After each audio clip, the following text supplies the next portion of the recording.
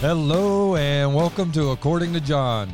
Today we have a great topic, and I think it's a topic that is absolutely in our face today. There's a lot in our face today. Oh my goodness. We're on the winning team, Johnny. Like, where do we even start sometimes? Well, thank God we face nothing alone. The Amen. Lord is with us. Right? Pray for wisdom. So today we're going to talk about what is biblical Christianity versus cultural Christianity. Because, dude, the church, and man, I even hate to say this, but the church is failing miserable.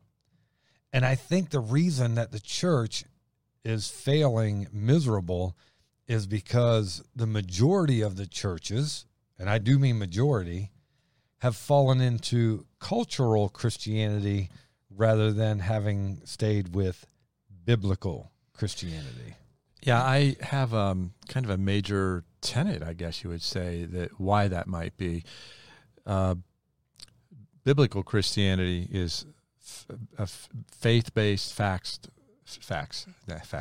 F-A-C-T-S, not F-A-X, facts-based, truth-based, whereas cultural Christianity would be more experiential. Yeah. How does it, I feel so good when I go there. Well, there's some really feely good things in the scriptures for sure, but there's some straight up truth. Jesus said, if you're not for me, you're what? You're against me. Yeah. So you can't have it both ways. And so I think at the core of this, it's the Church of Jesus. You shall know the truth shall set you free. So I think that would be at the foundation. Boy, it goes out in a lot of different directions, and it deserves our attention today. I think it does. Hey, I am your host, John Westfall. This is my co-host, the Duke Meister, Pastor Duke Herget.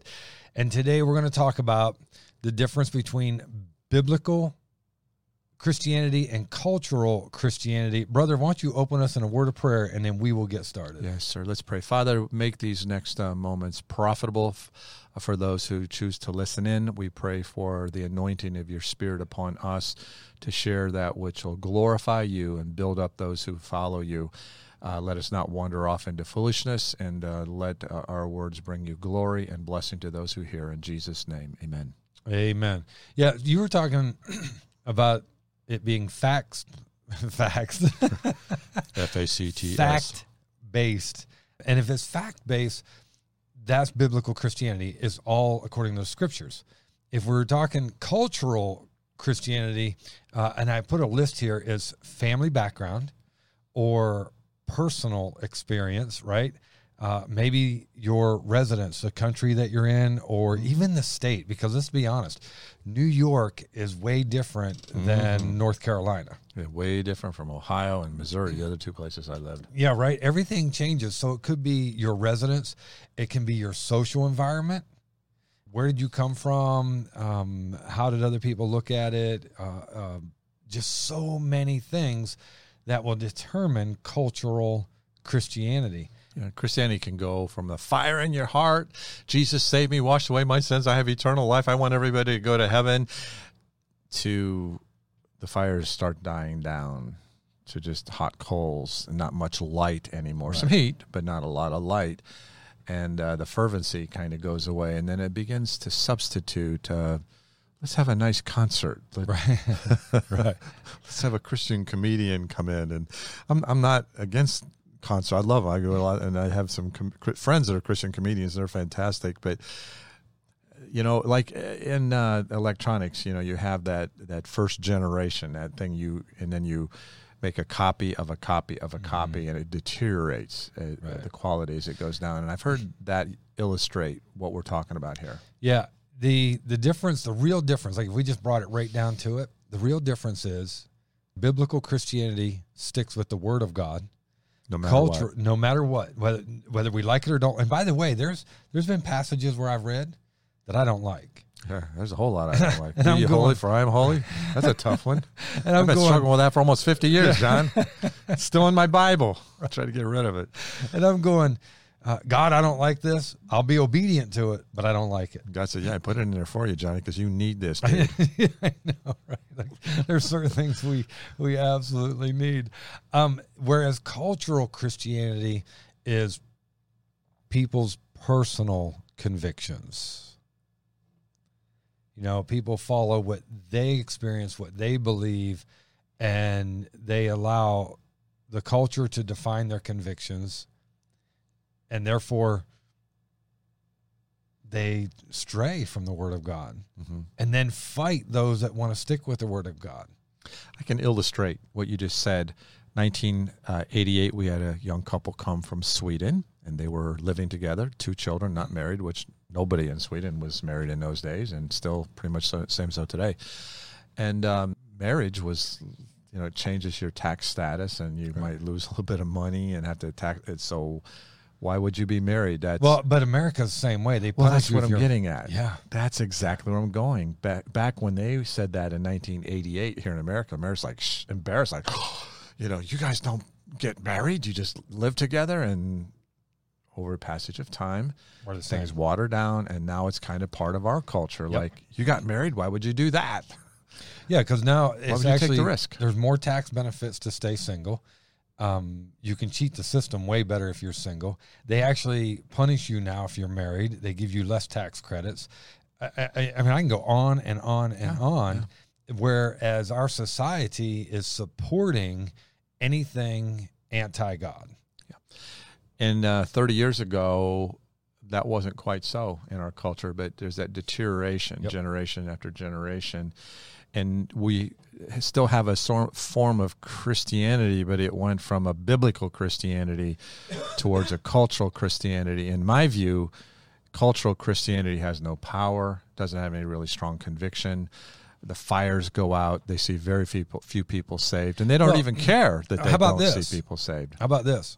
This is proof positive, and obviously this might actually disrupt someone's day a little bit, but it is the truth. You have practicing married homosexuals. Well, not married, but unioned, right? But yet they'll call themselves Christian. Well, wait a minute. That's an oxymoron.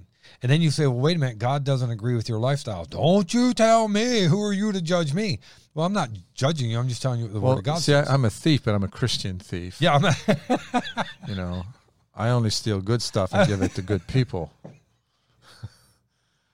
Another oxymoron, right? It is, right? You know, I only steal nice motorcycles. Yeah. And I'll give people a ride on my motorcycle Yeah. that I sold. It's like, It it doesn't fit. It does not fit. You know, I met a waiter one time, and he asked me what we were talking, and then I brought up Jesus, and he asked me what I did. And I said, well, I'm a pastor. And he goes, I'm a Christian. And I go, you are? And he goes, yeah. Well, then as the evening went on, he's telling me how he goes out and drinks and sleeps with all kinds of women. And I said, and I looked at him and I said, I thought you said you were a Christian. And he goes, I am. And I go, but yet you're practicing everything that God says not to do. And he's like, God loves me just the way I am. He made me the way I am. And I go, that might be cultural Christianity, Johnny. And that's cultural Christianity. Yeah, Jesus said, why do you call me Lord, Lord, and do not the things what I say. Do not what I say. So biblical Christianity adheres to the fundamentals of the Christian faith that is found in the Bible. I listed 5 of them here. 1, the triunity of God. Right? God, Father, Son, Holy Spirit, these 3 are one. One, right? So God exists eternally in 3 persons, Father, Son, Holy Spirit. Number 2, Jesus Christ is fully man and fully God. And his death was the substitutionary sacrifice for sinners, and he rose again on the 3rd day, bodily rose.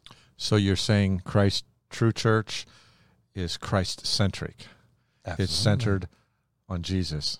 It's all about Jesus. Whether it be our moral functioning, whether it be our doctrinal teaching, whether it be our daily practice, it's all centered on Jesus. Yeah, I thought that's what you were trying to say. Right. I think I agree with you, Johnny. Number 3, salvation is by grace alone, Amen. through faith in Christ alone. Nothing else. You can't be good enough. You can't give enough money. You can't earn your way. There's nothing you can do to get in heaven except to believe on Jesus Christ alone. So you're saying it's Christ-centric, and they talk about people getting saved a lot. Yeah. And better yet, better than getting saved, are you ready? born again. Oh, now you're dragging another You're dragging the words of Jesus into this conversation, Johnny. So that's the funny thing is, for whatever reason, you're going to get kicked off Facebook forever. I've been close already. The funny thing is that for some reason, when you say born again, it's an offense today. Dude, that twists people up like a pretzel, man. But yet, those are the very words of Jesus. And when you tell them that they're the very words of Jesus, they are still offended. Yeah. The word salvation applied is saved. What must I do to be saved? Acts 16:31. Believe in the Lord Jesus Christ, thou shalt be saved. Whosoever shall call upon the name of the Lord shall be saved. You know, I went to church out of the world, the drug culture, you know, people, when did you get saved? Oh, I got saved here, and my friends got saved. I like that. I remember when I got saved. It never gets old to tell my story. I love to hear your story, Johnny, because you needed Jesus as bad or worse than me. I would say you and I are running a pretty good race there, brother. But that's the thing, is saved. And then Jesus says in John chapter 3, you must be born again. And so even if you have a homosexual who says, I was born this way, well, that's great. God says you must be born again. I mean, you can't stay that way. That's the whole point. Only a cultural Christianity would accept that. Absolutely. A biblical Christianity, it's opposite. So now what do you do with those people who call themselves Christians? And now that the culture has swayed to support things that the Bible is against, what do you do with those people who support homosexuality and will literally, they say they're Christian, but they'll fight for homosexuality? Yeah, you just almost took the words out of my mouth. You know, stage one is they embrace that which God has rejected, and then number two, they attack those that still embrace what God had laid out. It's not good enough to just, we think it's okay, but then they have to attack. Right. They are literally attacking the Word of God and claiming to be followers of Jesus. And you can't do that. The reality is they're just not followers of Jesus. They're not. They can't be. They have developed a non-biblical Christianity. And boy, I use the word Christianity shamefully there. It's not Christianity. That's like Oprah. She says she's a Christian. Yeah. But yet she says Jesus can't be the only way. Yeah, I've heard her go off on that. Oh, absolutely. And get angry. And those of us who say Jesus is the way, the truth, the life, no man cometh to the Father but by me, I've heard her go off on that. You see, that's a man-made. We make the Christianity into how we want it. It makes us feel good. Whatever's palatable. And you guys over there, you hardcore, you extremists, you homophobes and all that. And you full of hate, you bigots, man. You call yourself a Christian. Deplorable, you unredeemables. Yeah. But see, that's what the Bible prophesied how it would be in our day, and we're here. We're here. It's sad. Well, my brother-in-law and I got into a conversation, and I made the statement, Jesus is the only way to heaven. If you don't believe in Jesus as your Lord and Savior, him only, you can't get to heaven.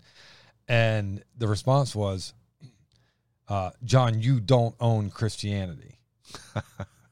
That's a pretty clever twist. There's more than one way to get there. And I said, you're absolutely right. I don't own Christianity, but there is no other way to get there. But Jesus owns me. Jesus owns me. And that's what I said. I don't own it, but I know the one who does. Yeah. And it's interesting, though, that anybody can have any rules for getting into any group or club or be a member of whatever they want, but God doesn't have the same right to make his own rules to get into his heaven. Yeah. It's just insane. At any rate, salvation by grace alone. Number 4, this is going to twist people up, but Jesus confirms this.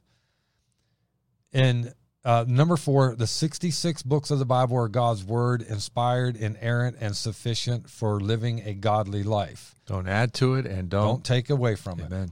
And Jesus even says in John 8:47, when he's talking to the Pharisees and the Jews and the lawyers and all those that were rising up against him, and they said, we're of Abraham.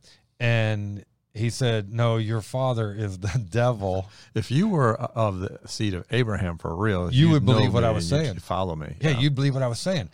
And then he goes on and he says in John 8:47, you do not believe the words of God, therefore you are not of God. So That's when what Jesus said. that's what Jesus says.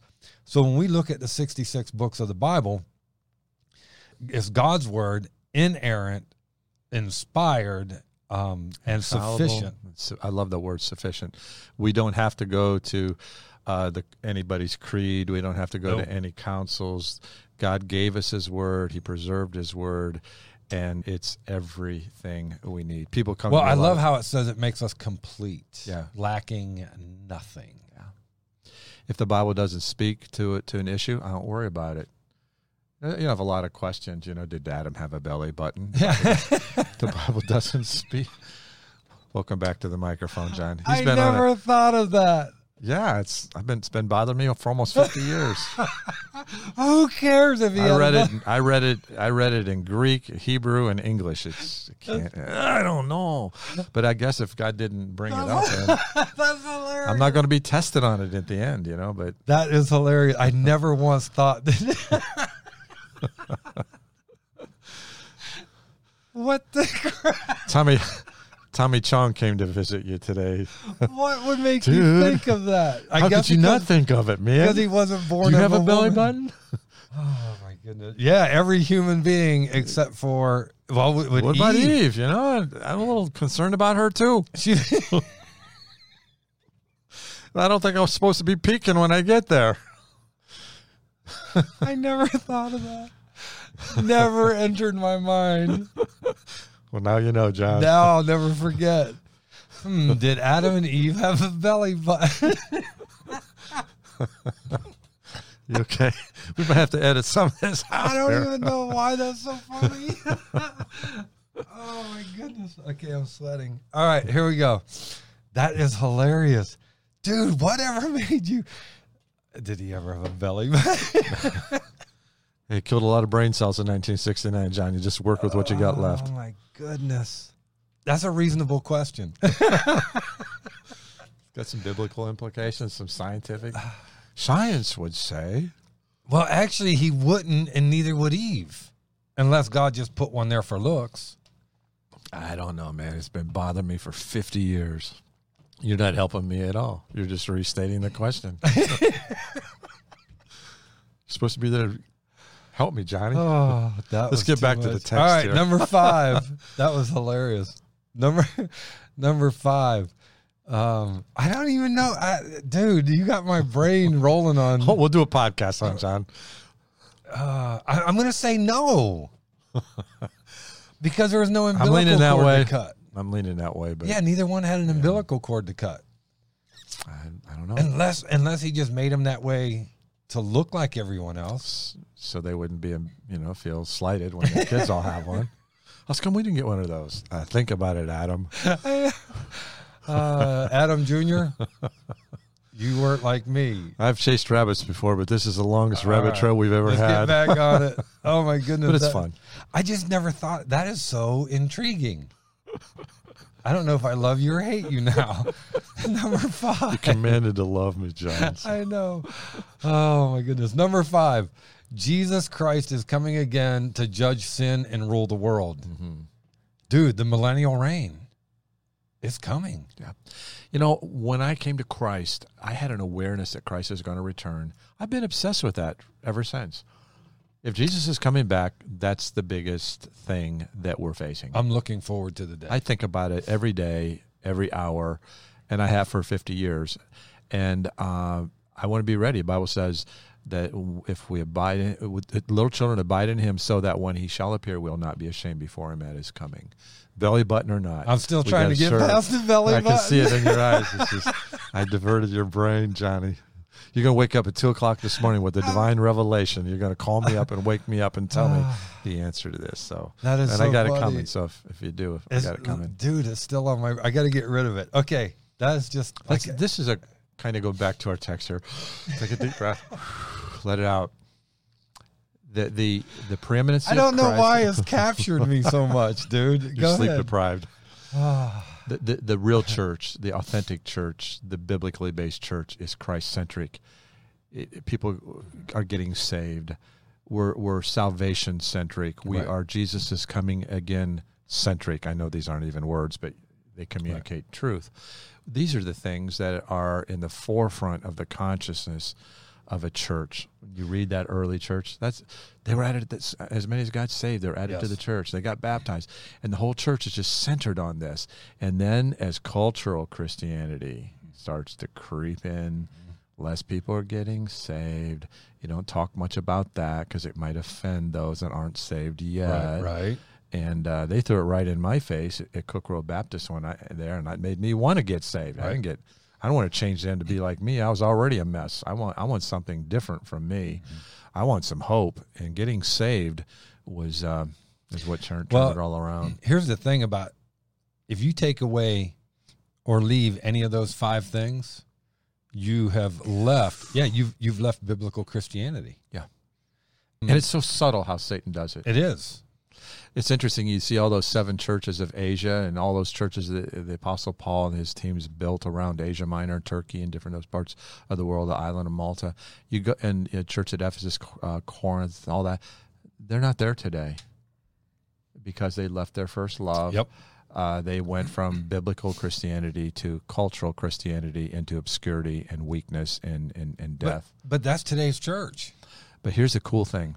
Whenever that happens, God sparks in somebody else and rises up a new one. He rises up. I put in the heart of a young man a fire, and he says, "That ain't what I'm looking for." Yeah. And he goes out, and you see these big, beautiful edifices of stained glass buildings and high vaulted ceilings and pulpits, and I mean, just absolutely breathtaking, beautiful buildings that are empty. Mm-hmm. And right across the street in a storefront, there's a crowd of people packing in, where they've got nothing but Jesus-centric people getting saved, back to the Bible, and then God provides for them, and the people experience God without all the religious frills. You know what's interesting, and you have to forgive me for a minute, but I'm going to brag on my church and use you to confirm it. But I just preached here 2 weeks in a row while you were away, and there's a lot of love here. Man. And there's liberty here. I preached some pretty hard truth here, and they didn't bat an eye. Because they're used to truth. But how about this, that your wife, Joellen, meets a lady that's been coming here who was going to a church for 3 years and literally was starving. I'm using Joellen's words. No, these are her words to my wife. Yeah, that she was starving. Those she came to Connecting Point Church, and man, she's on fire now. She's getting fed. And I've heard about that church through the years. It's not too far from us. A word that they often use is culture. Mm-hmm. Well, this is our church culture. And the band is playing, and the lights are really cool, and music's really loud, about literally 93 to 94 decibels. Oh, my goodness. They put it there. And that's too much. And then they talk about it, and they create a culture. And, boy, when I hear that cultural thing, I'm like, well, wait a minute, what about Jesus? Right. I want a Jesus culture. I want to just think about him, what he did for us. I'm overwhelmed. I've been saved for almost 50 years. I'm not over it yet. I'm not going to get over it for eternity. Yeah. Change everything, and that's the spirit of a biblical church. Right, and that shows you the difference between a cultural church and a biblical church, or cultural Christianity and biblical Christianity. This family went there for 3 years and one day went, I'm starving. Hear the same thing every week. And then they come here. Build me up, buttercup. Right. Okay. And then they come here, and every week is something new, because we go to the next verse, or we break down the verse and really explain it to give the meat of it. Yeah. I listen in on you, Johnny. Even though I'm out and about preaching around the country, I still tune you in, and I have others that I tune into that are there's great biblically minded people. They're still out there. That's right. There's people out there, preachers that are not trying to be anybody. They just love God, love people, preaching their guts out, and God's blessing and changing people's lives. They're not trying to be cool hip hop Christian, and they have their name in lights on a billboard on the Adirondack Northway. Look at me, look at my smile, you know. Or how about this? Never mind. I can't even go there. All right, because I don't want to talk bad about them. No, but there's illustrations of what we're talking about in 10 minutes away from all of our listeners. Absolutely. You got cultural churches that. Then you got these pastors that are going out for the spray tan and the hip shoes and the hip designer jeans and the hip, but then they leave Jesus out. Yeah. Who's interested in that? There's waves that come through, cultural waves, and they come and they go. But God said the gates of hell are not going to prevail against my church. That's right. And it's here. And that's one of the great privileges that I've had this past 12, 15 years traveling around the country. I see all the big shot guys falling into sin, and they didn't practice what they preached. The Ravi Zacharias, we've talked about that on previous podcasts. It's heartbreaking. But on the other hand, man, I could take you all over this country, take you to a little church.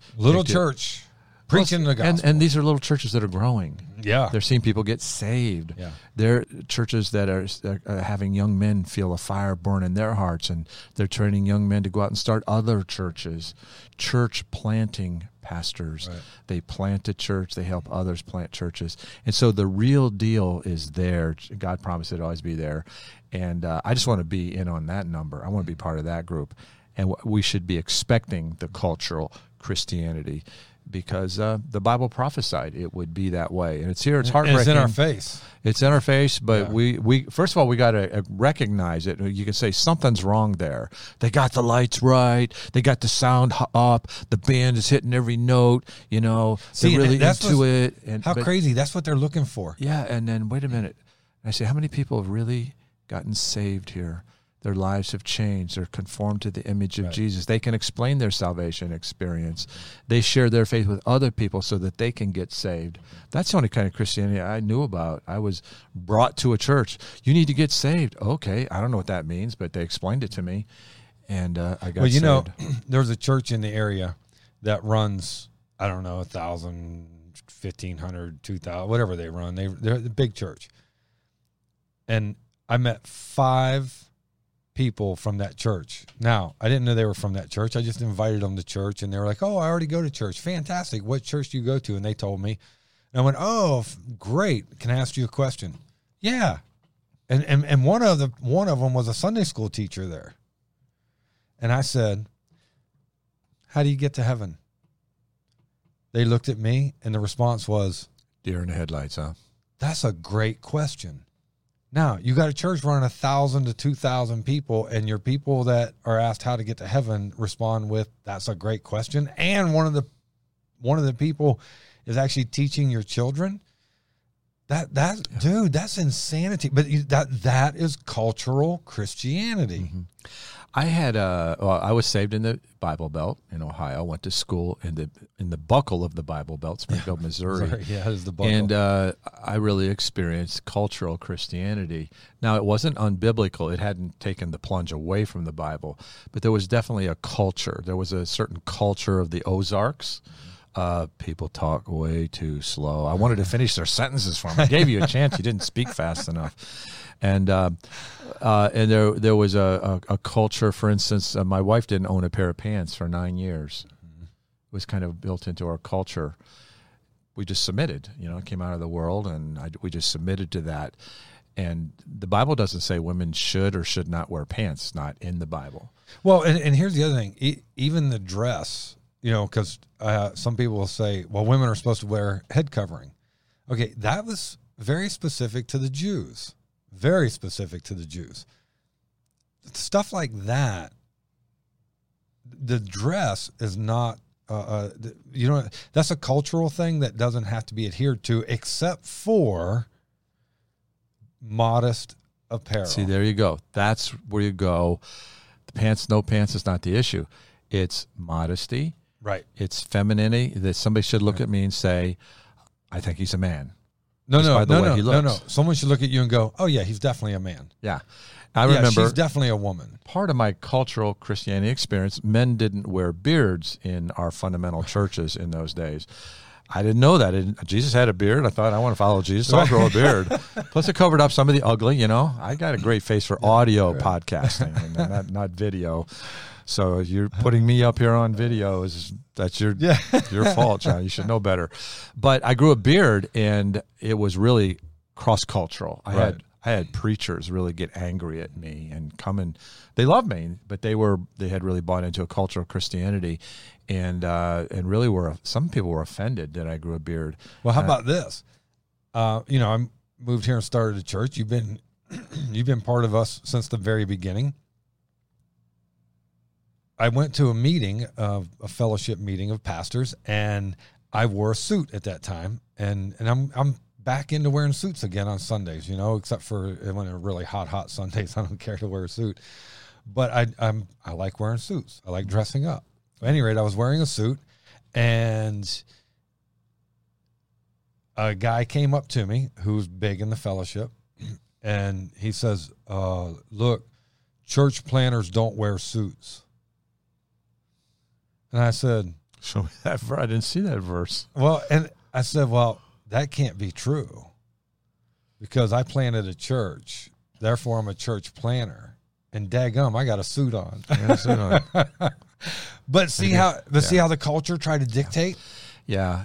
And that's where when people start making culture part of the church, you start getting this silliness entering in, and the silliness ultimately winds up hurting people.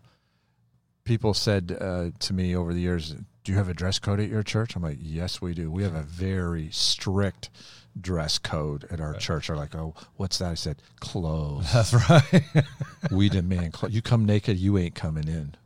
They laugh, ha ha. Right. But every summer I'd have to say, okay, guys, warm weather's here. Guys, you are not the Hulkster, so don't wear tank tops. These wife beater T-shirts. Ladies, it's House of God. Let's bring up the level for the honor of glory of God. Because if it's Jesus centric, we can do that. Well, and I'm the pastor, and I think you got to do this or come down here. No, it's Jesus. What I want to dress in a way that honors Jesus. Well, and I tell the ladies, I don't care what's on top. I care that what's on top is covered. Yeah, covered up. I don't want to see cleavage, and I don't want to see belly button. And I'm very clear from the pulpit about this. Am I legalistic? No, I'm not legalistic. I'm scriptural because it's modest. Your church is apparel. Beautiful. Dude, people don't come here thinking about what they're wearing, but they are dressed modestly. They're thinking about, I'm going to hear God's word today. I can't wait. Dude, I love I bring you a visitor. I got visitors. They're going to hear the gospel. They're going to learn how to be saved. Yeah, God has been so good, man. Isn't the church awesome? I think it is. The real church, the real word of God. Yeah. Really loving people, not being afraid, not walking on eggshells with everybody, just having liberty to love unconditionally, liberty to preach the whole counsel of the word of God, and do it tastefully and doing it with grace. Yep. And then to see the power of God touching people and changing people. 50 years of this ain't enough for me. I'm just getting started. Right? So we talked about the 5 things for biblical Christianity. If you violate any of the 5, you start into cultural Christianity. The words that we have both in the Old and New Testaments are described as God's very words. Job 23:12. I have not departed from the commandment of his lips. I have treasured the words of his mouth more than my necessary food. And so we see, even in the Old Testament, it's all about God's words. How about God speaks and we all shut up? Yeah. Plain and simple. Done. Psalm 119:9. How can a young man cleanse his way? By taking heed according to your word, or God's word, right? How about Isaiah 55:11? So shall my word, God, this is God speaking, so shall my word be that goes forth from my mouth. It shall not return to me void, but it shall accomplish what I please, and it shall prosper in the thing for which I sent it. We have John 6:63. It is the Spirit who gives life. The flesh profits nothing. The words that I speak to you are spirit, and they are life. Jesus talking, he's like, listen, I'm giving you life. I'm feeding your spirit or feeding you spiritually from the Holy Spirit, because it's the Spirit who gives life. 2 Timothy 3:16 and 17. I love this passage, right? Because this passage tells us exactly what the Word of God does for us. It says, all Scripture is given by inspiration of God. Therefore, God wrote this. He inspired men to pen it. So when people go, well, man wrote the Bible. Technically, yes, man wrote what God told him to write. All men of God were moved by the Spirit to write what the Spirit said. It was their hand, it was God's voice. Absolutely. So all Scripture is given by inspiration of God and is profitable for doctrine, for reproof, for correction, for instruction in righteousness. And then verse 17 is like my favorite, that the man of God. Now that is so important. It's not that the man can be complete or the person can be complete, but that the person that is of God. Man of God. Of God, follows God, lives according to God, desires to walk with God. That person, that the man of God may be complete, thoroughly equipped for every good work. And complete literally means lacking nothing. You know, I see from that text, when something significant, holy, powerful is happening on the inside, it's soon going to show up on the outside. And how is it going to show up? In good works. Yep. In acts of benevolence, unconditional love, without compromising the word. Well, and that's what Paul did when he taught. That's what the church of Thessalonica, Paul actually commends the believers. 1 Thessalonians 2:13. For this reason, we also thank God without ceasing. In other words, they're constantly, thank you, Lord, for this. Because when you received the word of God, which you heard from us, you welcomed it not as the word of men, but as it is in truth, the word of God. So it seems like your narrative is this. So good. When it's a biblical church, it would rather offend people than offend God. Absolutely. And if it's a cultural church, it would rather kind of leave off the real scriptures for fear of offending people. Yeah. We wouldn't want to do that. Listen, I've had people come up and tell me, Pastor, I think, especially if I talk on a hard subject, Pastor, I don't think you should talk about that. And I would tell them, but it's the next verse. Like, I don't have an option. This is the next verse. And that's what we do. We preach the next verse.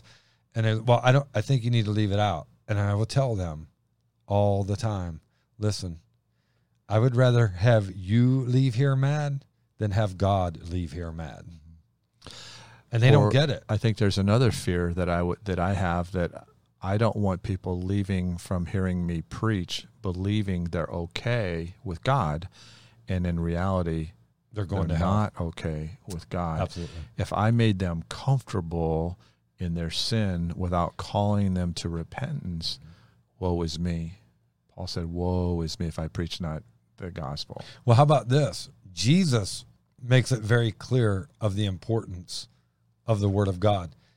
In Matthew 4:4, Jesus is being tempted at the time, right, by Satan over and over 3 times. And all 3 times, Jesus answers him virtually the same way. It says, but he answered and said, it is written, man shall not live by bread alone, but by every word that proceeds from the mouth of God. And then if you go down to verse 7, after Satan tempts him, Jesus says to him in verse 7, it is written again. Let me remind you. Yeah. It is written again, you shall not tempt the Lord. And I love this, your God. He tells Satan, I'm the man. I'm the man. Don't tempt the Lord, your God, right? Remember when I threw you out of heaven? Same me. That's right. Yeah, I'm it, right? And then in verse 10, after Satan tempts him again, Jesus said to him, away with you, Satan, for it is written, you shall worship the Lord your God, and him only you shall serve. So it is written, it is written, it is written. And so even Jesus shows the power is in the word of God, not the opinion of man. Mm-hmm. He was rather emphatic on that, wasn't he? He was very emphatic. Yeah. And I'm thinking, why would anybody want to stray from that? When you come in, I think maybe the word is brokenness. When you're broken and you want help, you can't get help by changing the Word of God, right, or ignoring the Word of God, or pretending God didn't say that, or tuning that one out because it's not popular today. No, brokenness opens the Bible. God speaks to us. If you love me, keep my commandments. And I wasn't offended in church when they told me I was a sinner. Yeah. It just affirmed what I already knew and was experiencing. So here's the thing about true believers. True believers, they were really countercultural, right? Yeah. Because they were transformed by Christ's resurrection and the Holy Spirit, and they studied the Scriptures. Acts chapter 17, verse 11. These were more fair-minded than those in Thessalonica, in that they received the word with all readiness and searched the Scriptures daily. To find out whether these things were so. Mm-hmm.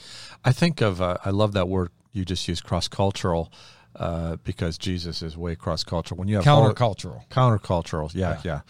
He was countercultural. When you have holiness coming in among men, it's obviously going to be countercultural.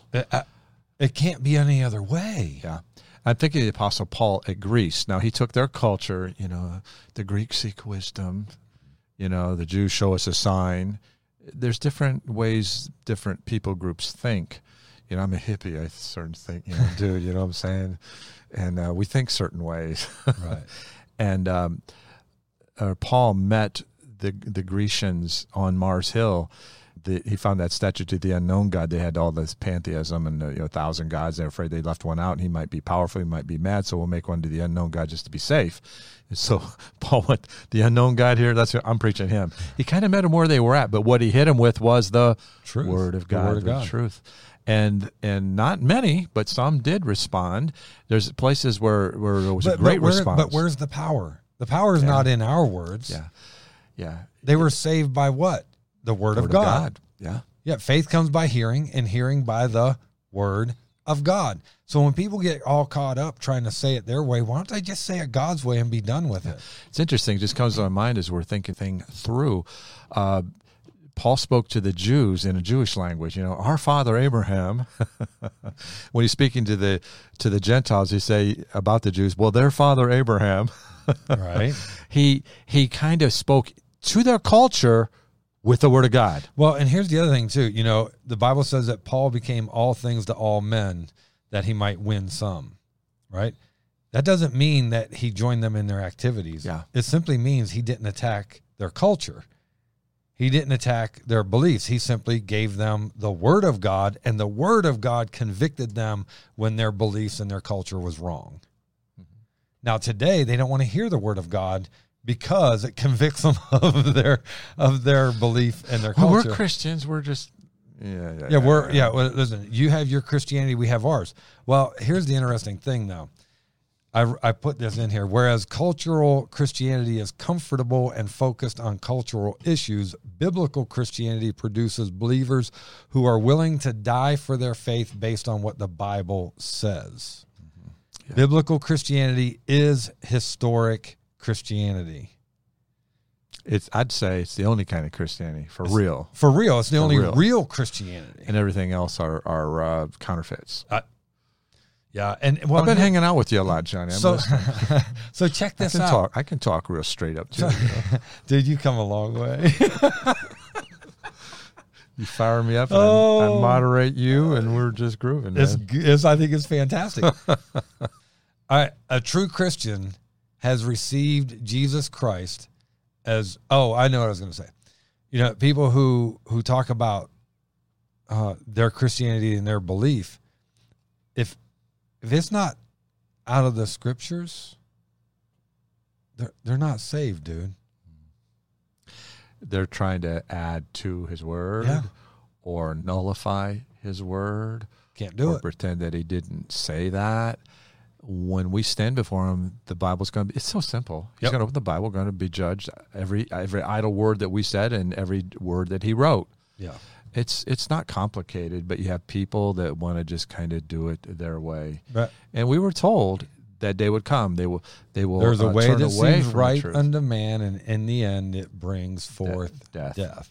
Yeah, and they heap to themselves teachers having itching ears. When? In the last days. the Now, last there's been days. false teachers all the way through the church age, but he said it'll intensify in the latter Boy, years. has it ever. Yeah.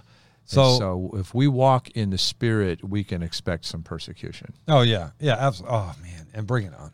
Anyway, We can handle it. Dude, We got the Holy Spirit. We'll be all right. yeah. What are you gonna do? Promote me and send me home? I mean, come on. A true Christian, a true Christian has received Jesus Christ as personal Lord and Savior. John 1:12. But as many as received him, to them he gave the right to become children of God, to those who believe in his name. A true Christian is only a true Christian if they believe Jesus Christ is the Son of God and the only way to heaven. Did you clear that with Oprah?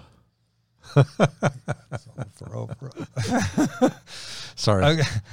So Jesus trumps Oprah, I think. I think he yeah, does. yeah. Oprah, Obama. I all love of them. Oprah. I think she's a Well, you great know, entertainer. She's even got a great heart for people and things, but boy, she needs Jesus. She on the needs throne of her Jesus. heart, you know? Well, how about Obama? You know, Obama says he's a Christian, then turned around and mocked the Bible at every chance he got, Yeah. and supported Ramadan. That tells me he's Muslim, not Christian. Anyway, I digress. A true Christian believes that Christ has paid the penalty for his sin. 2 Corinthians 5:21. For he made him who knew no sin to be sin for us, that we might become the righteousness of God in him, in Christ. So a true Christian believes that Christ paid for the penalty. A true Christian trusts in Christ's resurrection. Luke 9:23. Then he said to them all, if anyone desires to come after me, let him deny himself and take up his cross daily and follow me. Listen, you can't claim to be a Christian and not get in the Word of God. Here's another one, cultural Christianity. I don't have to go to church to believe in God. Yeah. I've heard that once or twice. I'm so sick of that. Yeah. You know what? You're right. You don't have to go to church to believe in God, but I will tell you this. You're going to stay an ignoramus about God if you don't go to church. Because who's teaching you? What, Joel Osteen? Give me a break. Your best life now. Bull crap. Your best life is when you die and you're in the bosom of Abraham. Without Jesus, yeah, your best life is now if you don't have Jesus, because then you're going to die and go to hell. So you better enjoy what you got now. Yeah, our best life is not measured by earthly riches and No. opportunities. Or saying, how about this? You're riding down the highway. God, I'm running late to my appointment and the traffic is blocking me. And so God just creates a great divide like you're Bruce Almighty and you just cruise on down the highway. Like, what the crap is that about? Dude, I get so sick of hearing this prosperity gospel stuff, man. All right, I've digressed, but that's I could cultural. jump in on that. Listen, that is cultural. It's a new cultural Christian. We can use God for favors, you know. Yeah. God's favor. Will be Oh, no, on no. you. Here you go. Ready? It's God's favor. Rub the genie bottle. Yeah, God is not Okay, a I cosmic. digress. God is not a cosmic vending machine, is he? Let me drop in 30 cents, pull the knob, and see if my gift falls out. Oh, my good dude, I'm sorry. I digressed. A biblical Christian knows what all that looks like because he bases his life on the Word of God, not on the cultural norms. What's amazing is the culture is changing so fast now. It's Constant. absolutely amazing. And people are so insecure. And man, we need that unchanging gospel, those things that are never moved. We need the rock. Jesus is a rock of offense. Yes. The Bible calls him the rock of offense. Yeah. And when you have a rock that doesn't offend, it's not the rock Christ. And Listen, Christ offends at every turn. Let's just be honest. And there's another cultural the woke culture. Yeah, Jesus you is love. offended me. Yeah. You made me feel uncomfortable. Here we go, man. Or how about this? How about this one? God is love. I actually had a couple they got so frustrated with me because I'm reading scripture. And it says that Jesus Christ is the judge. I read that one. He's the judge, and he will condemn. This couple got so angry with me that they never came back to church, because the whole time I'm reading the verse that says God is or Jesus is the judge, and that he will judge those. They're like literally sitting there verbally out loud. God is love. God is love. God is love. Okay, God's love, but God is also just and righteous and holy. And Jesus says that he will judge and he will condemn those who did not believe. They will be condemned to hell.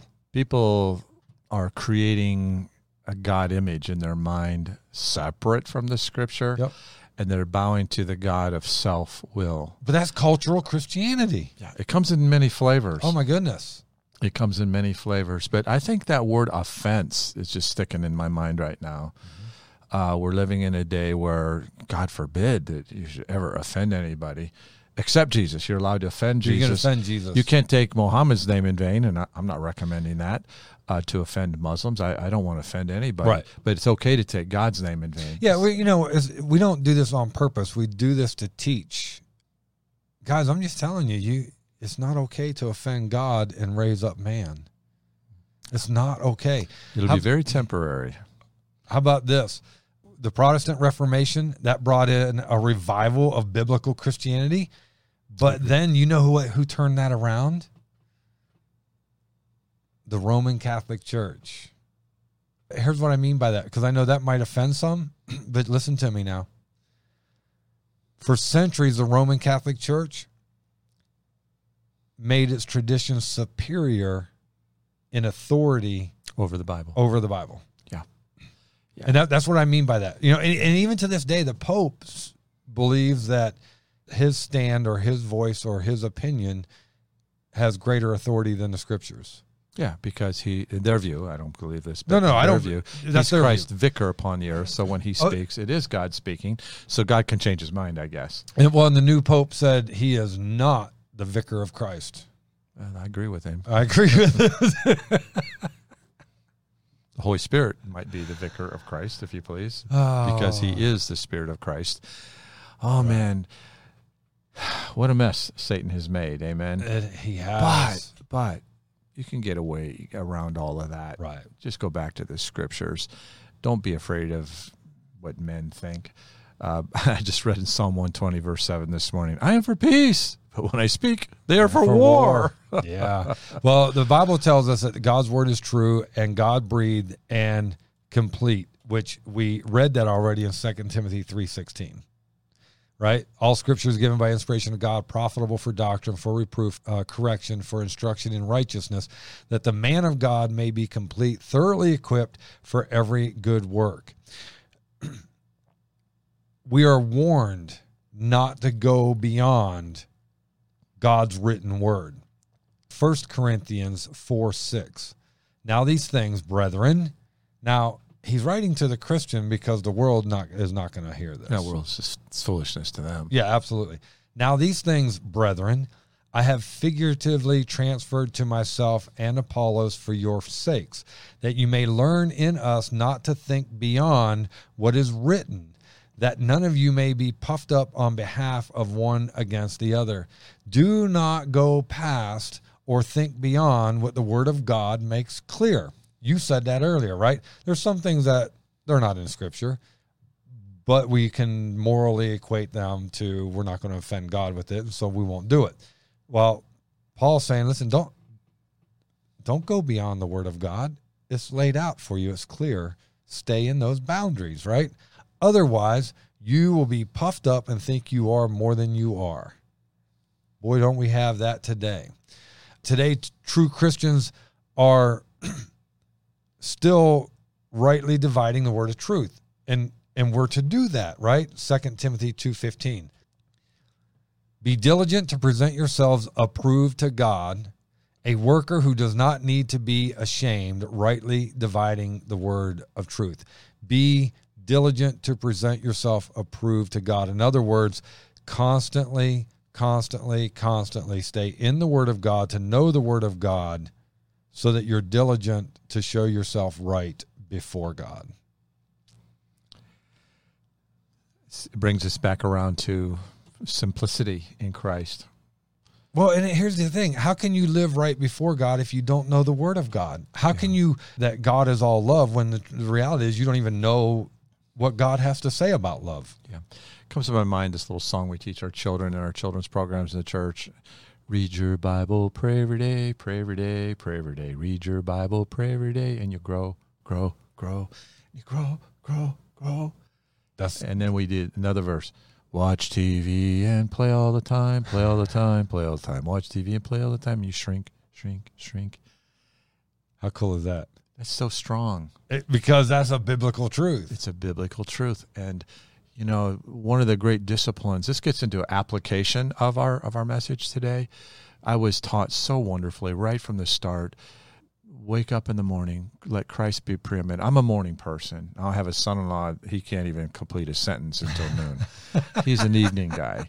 He gets into the Word of God in the evening. Right. That's when that's what he's on top of his game. I'm on the top of my game in the morning, and I start my day at the feet of Jesus, and I read his Word. He speaks to me when I read the Bible, man. Mm-hmm.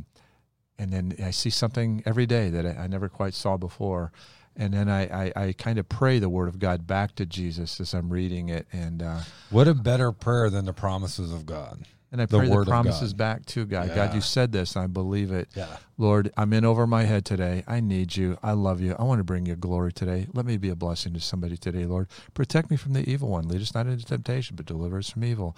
Lord, thank you for my faithful provision. I don't even hardly pray about stuff anymore in reference to material, because he just takes care. He knows my needs before I ask. I don't even bother asking. He loves me so much.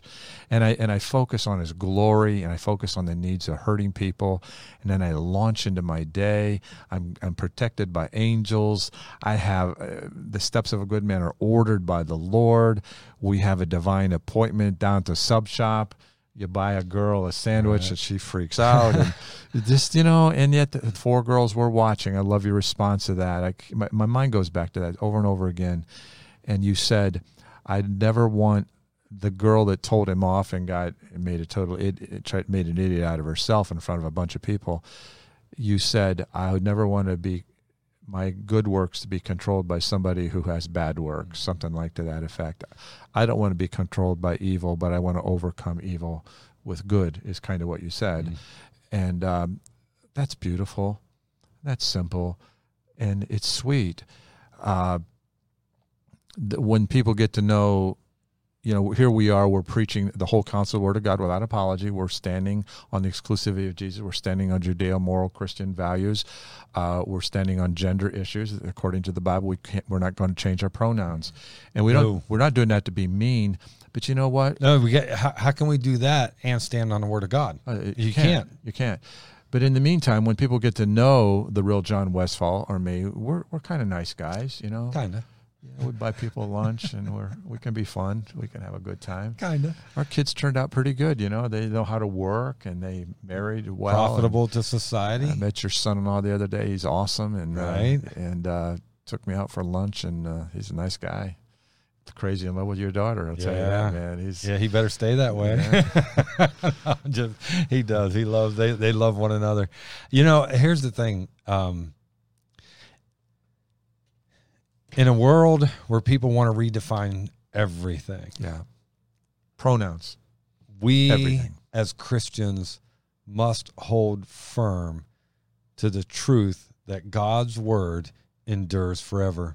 Isaiah 40, verse 8, the grass withers, the flower fades, but the word of our God stands forever.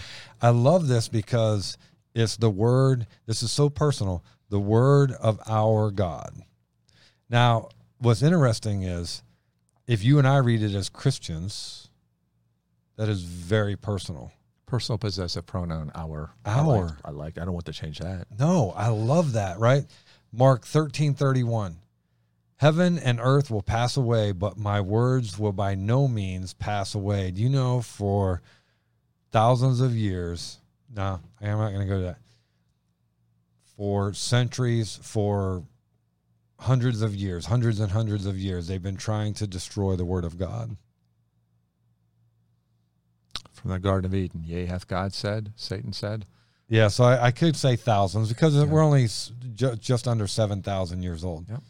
So for thousands of years, since the Garden of Eden, dude, I didn't even go back that far. I just want to be gentle with dude, you. I didn't want to rub the fur the wrong way.